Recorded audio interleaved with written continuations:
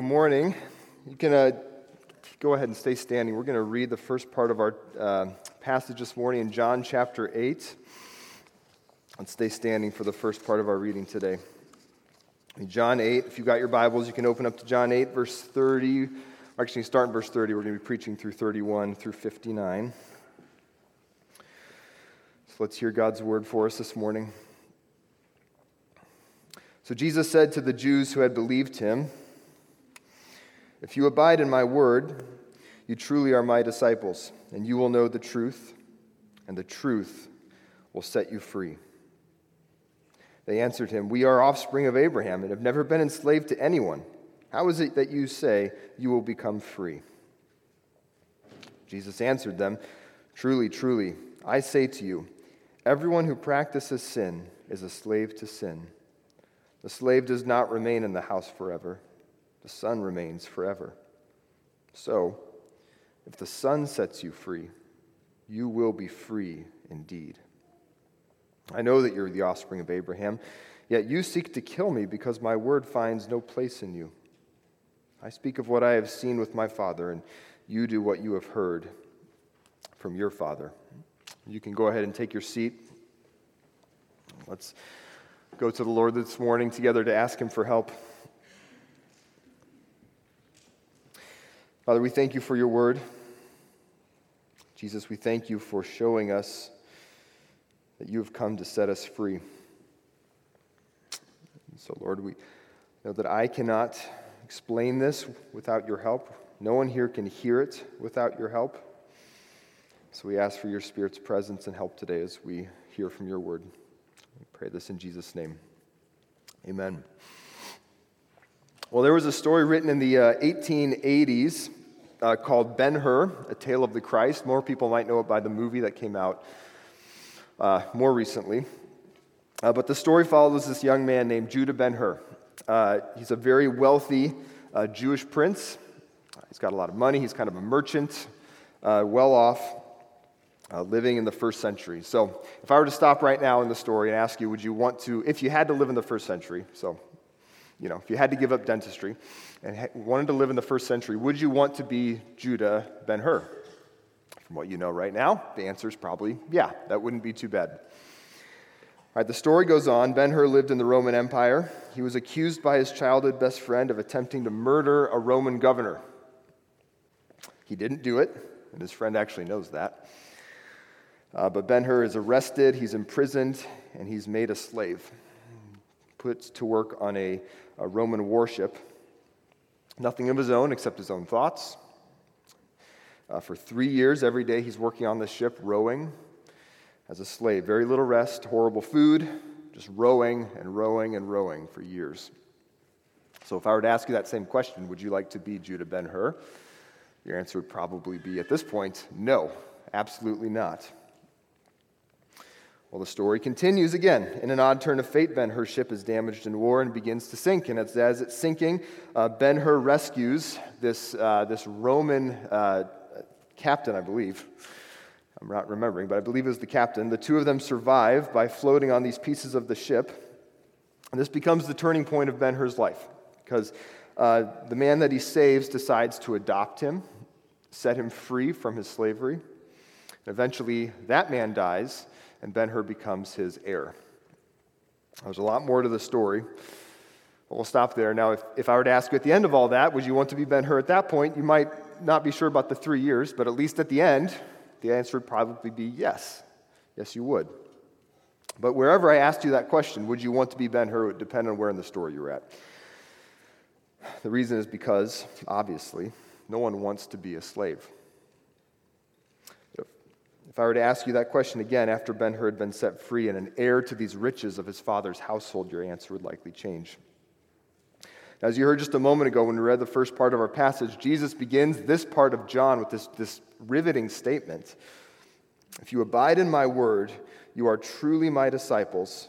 You will know the truth, and the truth will set you free." What Jesus is saying here is the only way to have true, real, lasting freedom that will last for eternity is by following him, by being one of his disciples. That's my hope this morning as we go through this passage that we would all recognize that Jesus came to set you free from your sin. We're going to break the passage into 3 sections, 3 different points. I'll list them for us. First, your sin is worse than you realize. Second, the devil is lying to you about your sin. And finally, the great I Am has come to rescue you. Here they are again. Your sin is worse than you realize. The devil is lying to you about your sin. The great I Am has come to rescue you. So let's begin with that first point. Your sin is worse than you realize. Now, just as a quick refresher, we've been at the Feast of Booths for a while now, if you've been here with us. We're still there. We're still in the Feast of Booths. Jesus is still in Jerusalem, and he's continuing to talk to these Jews who last week heard him say that he is the light of the world. And if you recall, last week it seemed like there might have been some good news. Right, at the end of verse 30, which I'm just realizing I didn't read at the beginning there, sorry. Hopefully it was up there. But at the beginning, at the end of last week's passage, verse 30, it says that many believed in him. Many believed in him, which seemed on its face to be good news. But Jesus keeps talking to these Jews who believed in him. And now he's going to explain to them, how do you become a real disciple of Jesus? How do you do it? If you abide in my word, Jesus says in verse 31, if you abide in my word, you are truly my disciples. Now that word abide kind of means to remain, stick around. It kind of has this sense of ongoing presence. In other words, just hearing Jesus and liking what he said, or maybe kind of liking how he said things in the temple, that's not enough. Right? That's not going to cut it to be one of Jesus' disciples. If you want to be a disciple of Jesus, you have to stick around. You have to stick with him. You have to keep marinating on his words, and you have to listen to everything he has to say. I think the last time I watched a full Cubs game on TV was in 2016. So if I were to claim to be a fan of the Cubs, I know that there are people who would take offense at that. There's terms for fans like me, fair weather fan. I haven't stuck with them. I have not watched any of their losing seasons. I don't have any clue what's going on in their farm system. And so consequently, when the Cubs won the World Series, my joy was, tepid at best. And to be a true disciple of Jesus, it can't just be a passing fad. I did not abide with the Cubs. And in a much more serious way, to be a true disciple of Jesus, you must abide with him, to stick with him, to listen to his word. Now, you would think, if this crowd had just heard what Jesus had to say last week, and they believed him, they wanted it to be true, then they should be excited when Jesus says, okay, you want to know how to actually be one of my disciples? Here's how you do it. Right? They should be excited. But that wasn't the case. Right? There's something kind of fickle about their faith, as one commentator put it. Like the parable of the sower, the seed of the faith in their hearts springs up quickly, very quickly in this case. But as soon as Jesus' teaching gets hard, and in this case specifically, as soon as Jesus' teaching begins to touch on their sin, that's when they start pushing back. Now, it's one thing to really like Jesus' teachings. It's one thing to believe even that he may be divine. But at some point, if you stick around long enough to know what Jesus has to say about you, you're going to realize that Jesus has some pretty serious things to say about your sin. In fact, he's going to call you a wretched sinner. Not in those words, but that's what he'll mean. And that you're headed for hell without his help. And that's where a real test comes. You'll find out if you really believe that Jesus is God. If you do believe that Jesus is God, then whatever this man says, you're going to believe it because he is God. But if not, when he starts to point out your sin, that may be where you start to realize there's something in your heart that does not actually believe that this man is God. Let's keep going. The Jews respond to Jesus' words that the truth will set them free by kind of explaining to him in verse 33, we are the offspring of Abraham. We have never been enslaved to anyone. Now, first, you can kind of hear some snideness dropping off of these words, right? Jesus does not need them to explain to him that they are the offspring of Abraham. But second, if you know your history, the Jews had managed to be enslaved by almost every major power in the Near East. So it's a little odd that they're saying we've never been enslaved to anyone. What they're probably talking about, so in the Roman Empire, slavery was common, and it was a terrible, it was awful. It was property. Slaves were property of their masters. They had to do whatever their masters wanted them to do. And these Jews were probably thinking that, right? They were probably thinking, we're not property. We're not slaves of any Roman masters. But that is not the kind of slavery that Jesus is talking about. So Jesus responds in verse 34. Truly, truly, I say to you, everyone who practices sin is a slave to sin. The slave does not remain in the house forever. The son remains forever. So if the Son sets you free, you will be free indeed. So Jesus is talking about a different kind of slavery here. He's talking about slavery to sin. Now, this is important. Some of us might have a similar response to the Jews. If Jesus told us that he would set us free, you might be tempted to think, or maybe feel, maybe not think this, but feel it, I'm not really sure that I need that. But Jesus is pointing out something very important. If you want to be a disciple of Jesus, you have to understand these two things. Jesus came to earth to set you free from your sin, and your own sin is very, very bad. If you don't recognize one of those two things or either of them, your response to Jesus is essentially going to be, I'm not really sure that I need you. So Jesus is going to put this in the strongest and starkest terms possible that human beings can understand. Without Jesus, you are a slave to your sin. It's not easy to talk about slavery in the United States. It's awful. Our country was home to one of the most wicked displays of slavery that was based on the most horrible form of racism. And we know those wounds are not healed in our country. But what Jesus says here, the wickedness of the institution that we remember, does underscore the point that Jesus is trying to make. Without Jesus, you are enslaved by your sin. And if you want to understand Jesus, you want to understand his teaching, you want to understand why he had to die, you want to understand the power of his resurrection for you, then you have to understand that your sin is much, much worse than we realize. Now, for some of you, you might have a sense of what Jesus is talking about here, right? You might feel as though you are in bondage to your sin. You hate how it may control different parts of your life. You hate how it can control your thoughts. It can control your feelings, things that you say to people. So I want you to imagine with me for a moment, for all of us, what would it be like to be truly free of sin? Some of you might have your defenses up right now saying, none of us can be perfect until we reach heaven. You're right. That is correct. But I still want us to imagine it for a moment. What would it be like to live right now totally free of sin, right? Pride would never cause you to be a little put off or offended or hurt by something a dinner guest said to you. You'd never need to feel the need to kind of slightly exaggerate things to your boss, make yourself look a little better, or slightly play down what you did or didn't do for the same reason. You never feel the guilt or shame of knowing that you may have stumbled in some way, perhaps in your fight for purity, perhaps in something else. Knowing or terrified of the fact that someone might know that you struggle about these things.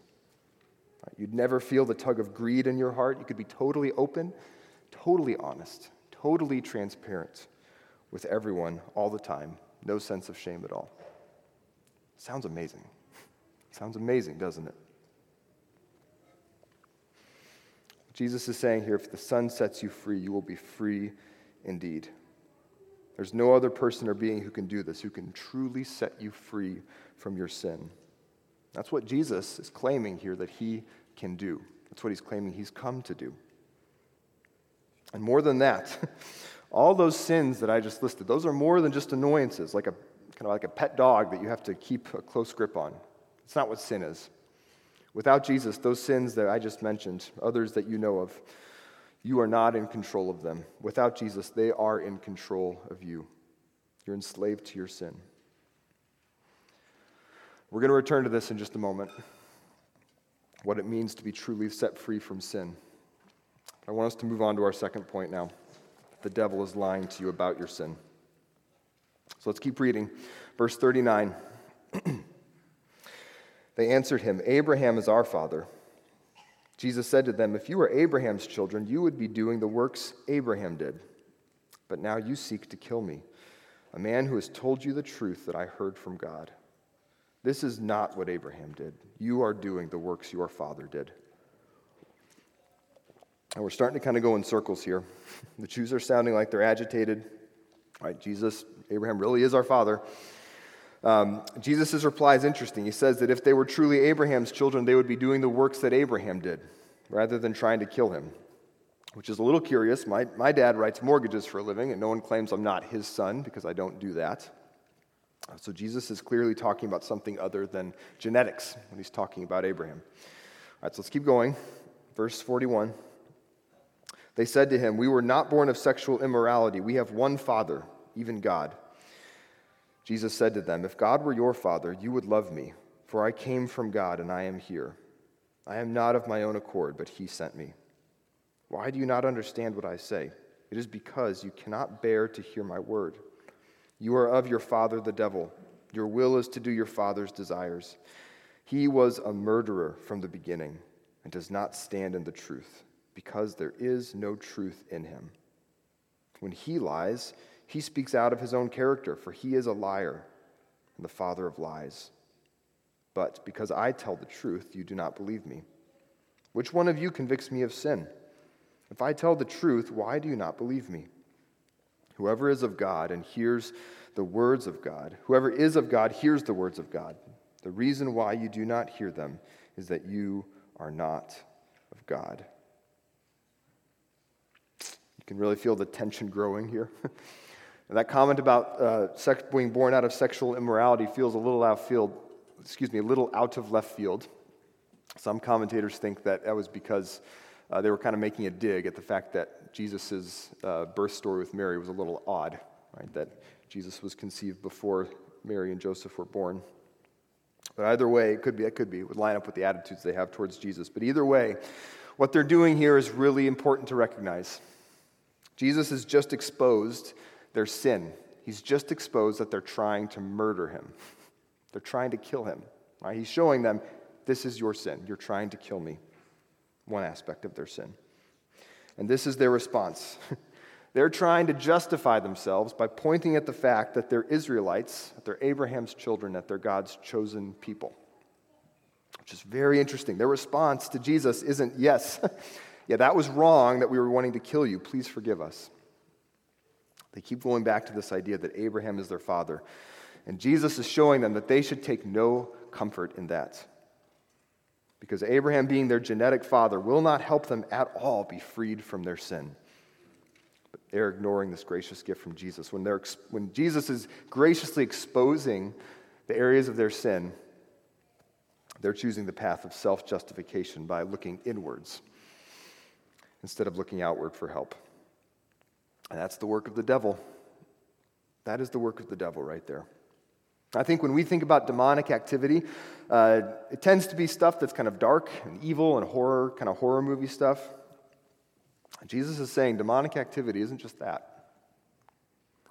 It hides behind attitudes that are very, very common, because one of the devil's great tricks, one of his great lies, is when we see that we've sinned in some way, he wants us to do two things. He wants us to look outward for the cause of the problem, and he wants us to, outward for the cause of the problem, and he wants us to look inward for the solution. All right? He wants us to be in the habit of believing that the solution to the problem of sin is somewhere inside of us. All right? There's a lot of messages around us that claim that the only way to live truly at peace in the world is to kind of find peace with yourself, right? If we can kind of get under the layers of our psyches and the ways that we've been hurt, then we're going to find something good and pure and lovable somewhere down deep inside of us. That's where true peace can come from. That's kind of the secular version of this lie. But there's a religious version of this lie. It's probably more of a danger for many of us in this room. There's a religious mindset that's really good at looking internally for solutions to sin. And that's what Jesus is speaking to here. These are religious Jews. They've probably spent a lot of time at synagogue or at the temple. And these are people who are justifying themselves by saying, we are Abraham's children. God is our father. That's how they respond to this attempted murder charge. When you realize that you've sinned, you've had someone point out sin in your life, what is your immediate natural response? Right? Often it's to kind of explain ourselves, justify ourselves, explain the outside factors that caused us to do what we did, maybe ignore it, trying to think about it too much. But if that doesn't work, then often a step we can take is we begin to try to soothe ourselves by things that we've done, right? Ways that we've acted, someone that we've served recently, maybe comparing our sin to someone else's to make it seem not all that bad. All of these are kind of avoidance tactics, right? They're all either looking outward for the cause of sin or inward to try to convince ourselves that either we've done things that make us not as bad as we realize we may be, or that we aren't as bad as we think we may be. And whether it's the secular response or the religious response to the sin being exposed, the goal is the same. And this is how Satan is such a good liar. He wants to convince you that you're really okay. That without Jesus, you're okay. Your sin's not that bad. If you look deep enough into who you are, you're going to find something good there. And the problem is that lie will destroy you. Satan's a liar. Jesus made that really clear. Verse 44, he wants you to ignore what Jesus is saying here. He wants you to be on this path of self-justification. Because anyone who functionally believes that they can justify themselves, they don't really need Jesus. Right? That's the result. And that means that you are a part of the devil's kingdom. He's their father, as Jesus says in verse 44. So, how do we know if we're doing this? How do we know if we're taking this path of self-justification? If Satan is lying, and Satan's a good liar, how do we know that this is the case? Jesus gives us some ways to diagnose this. Look with me in verse 42. Jesus says, if God were your father, you would love me, for I came from God and I am here. And then down to verse 43. Why do you not understand what I say? It is because you can't bear to hear my word. And verse 45, because I tell you the truth, you do not believe me. So if you might begin to see the pattern here. When you hear or read Jesus' words, what's your sense? What's your sense there? Do you sense that you need him? Do you feel a love for what Jesus is offering to you, or do you feel kind of indifferent? Indifferent to Jesus? Are you willing to hear your sin is terrible, and that if you don't know Jesus, you are so thoroughly broken and wayward that your father is the devil?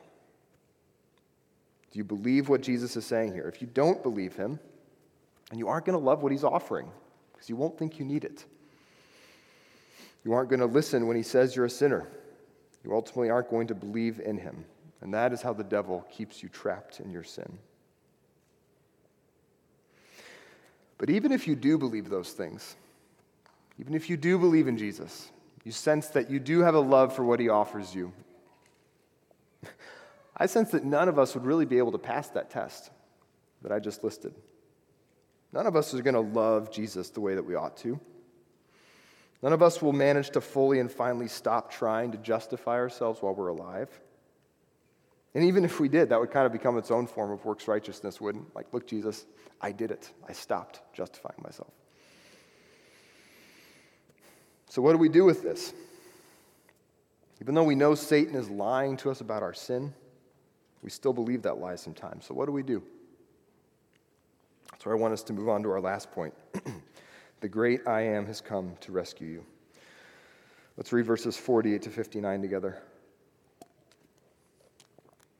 Jesus answered him, "Are we not right in saying," the Jews answered him, "Are we not right in saying that you are a Samaritan and have a demon?"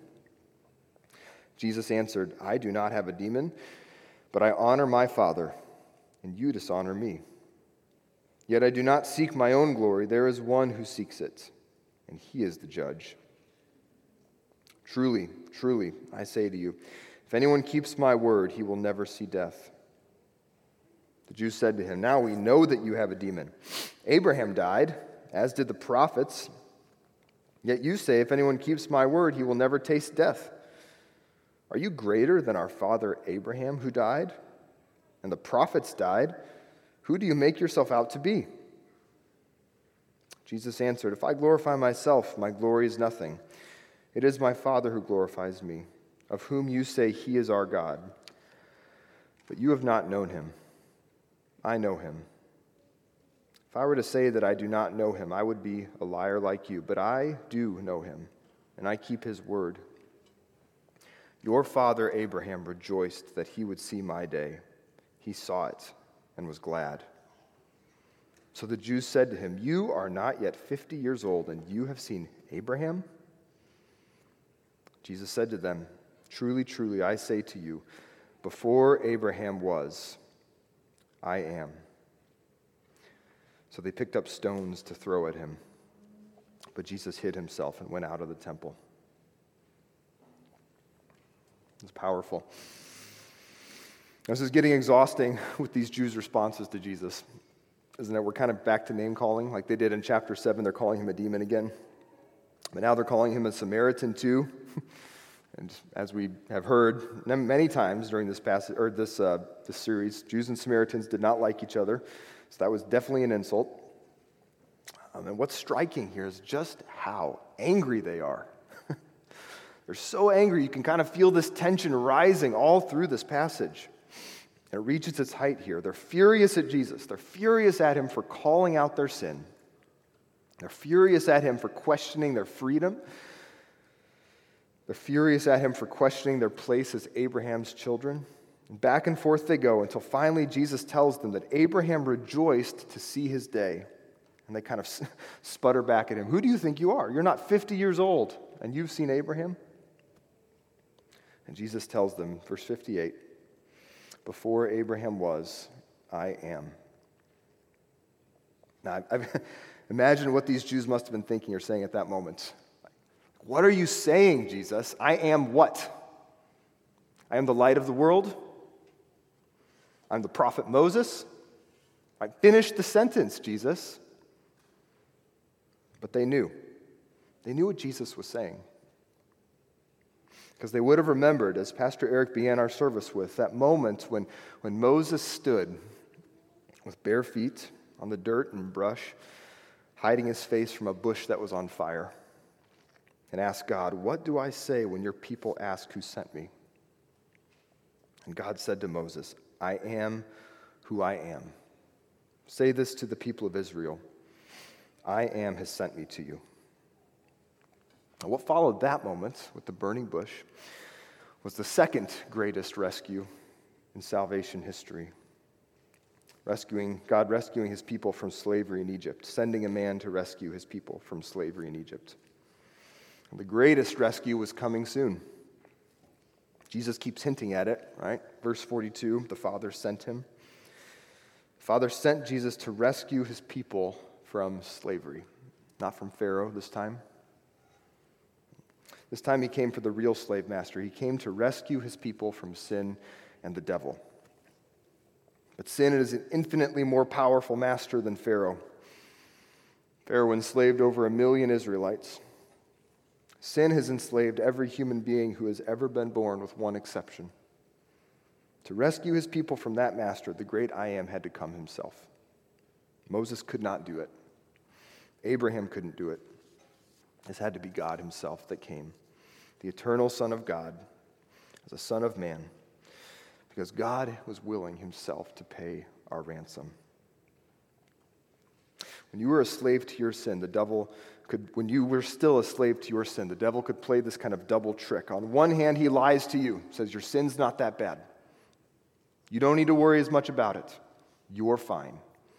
But on the other, we know that he can rightly accuse you before God.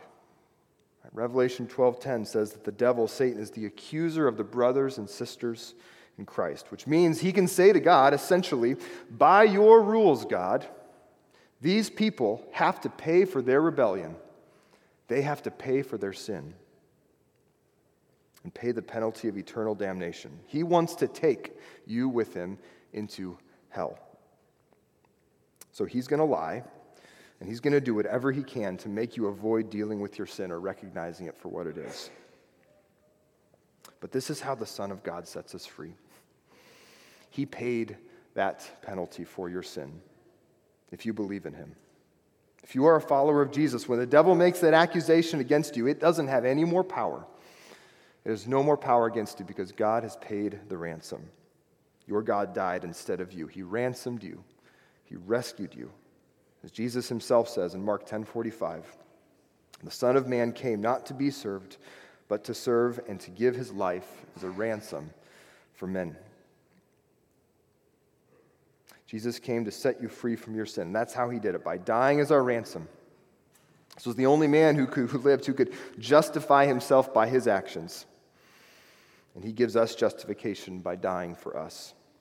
The only one who had any real righteousness of his own gave us his righteousness so that we could be righteous before God, despite our sinful, self-justifying behavior. This is what God does. If you know him, this is what your God does. He rescues sinners from slavery, gives us his own righteousness when we have none of our own. This was the day that Abraham saw when he rejoiced. When God promised him, Genesis 12, that through his offspring, all the families of the earth would be blessed.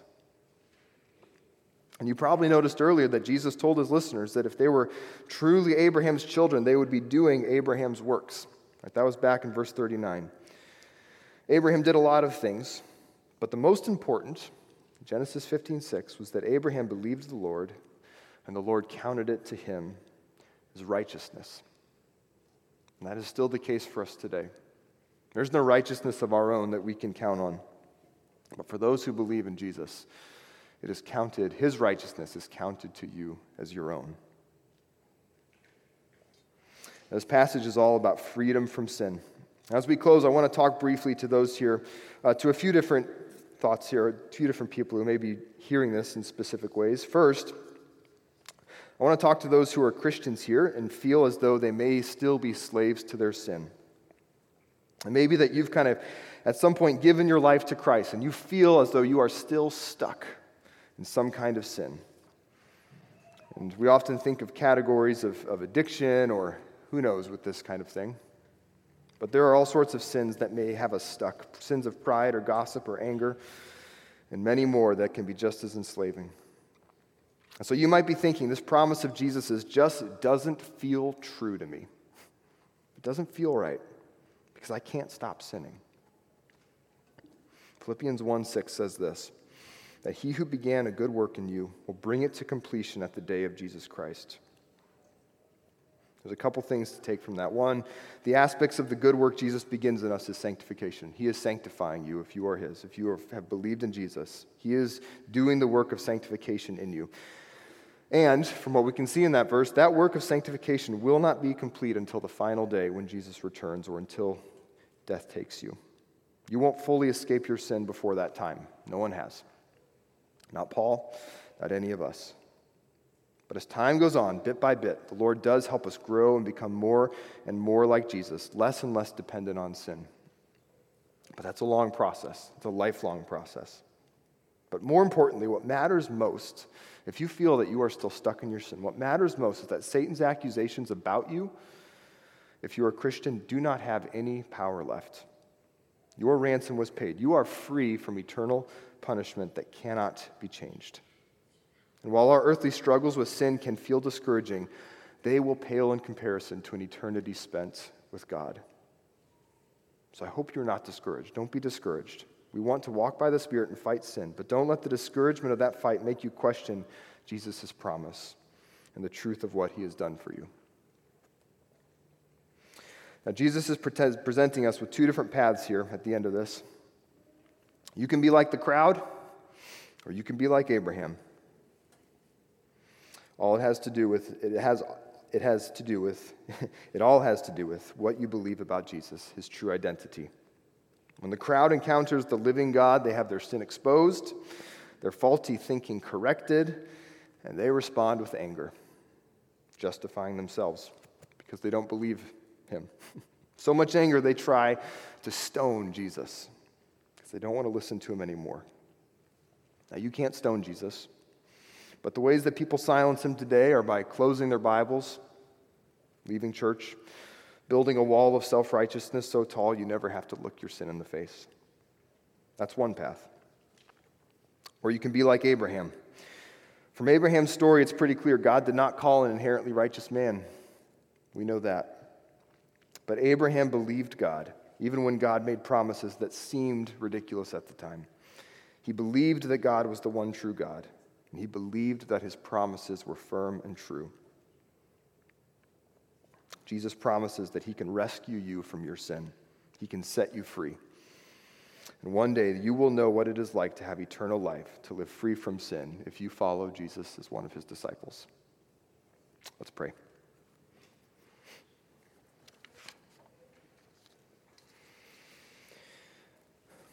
Father, earlier in John, you tell us that the true light, which gives light to everyone, was coming into the world. You tell us that your own people did not receive you. But you also tell us that to all who did receive him, Jesus Christ, who believed in his name, you gave the right to become children of God.